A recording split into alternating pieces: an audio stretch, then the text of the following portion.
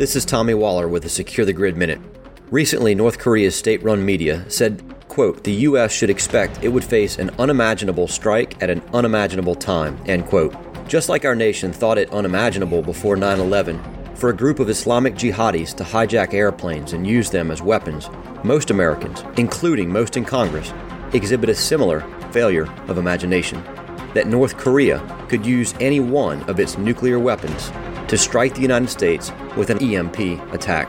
Such an attack would black out our electric grid for potentially years, which could literally end U.S. civilization. Kim Jong-un has tested this type of attack and even recently explicitly warned of using it against the United States. Though the Congressional EMP Commission warned about EMP in numerous reports to Congress for more than 14 years, almost nothing has been done to defend against it. That is unimaginable. Learn more at securethegrid.com.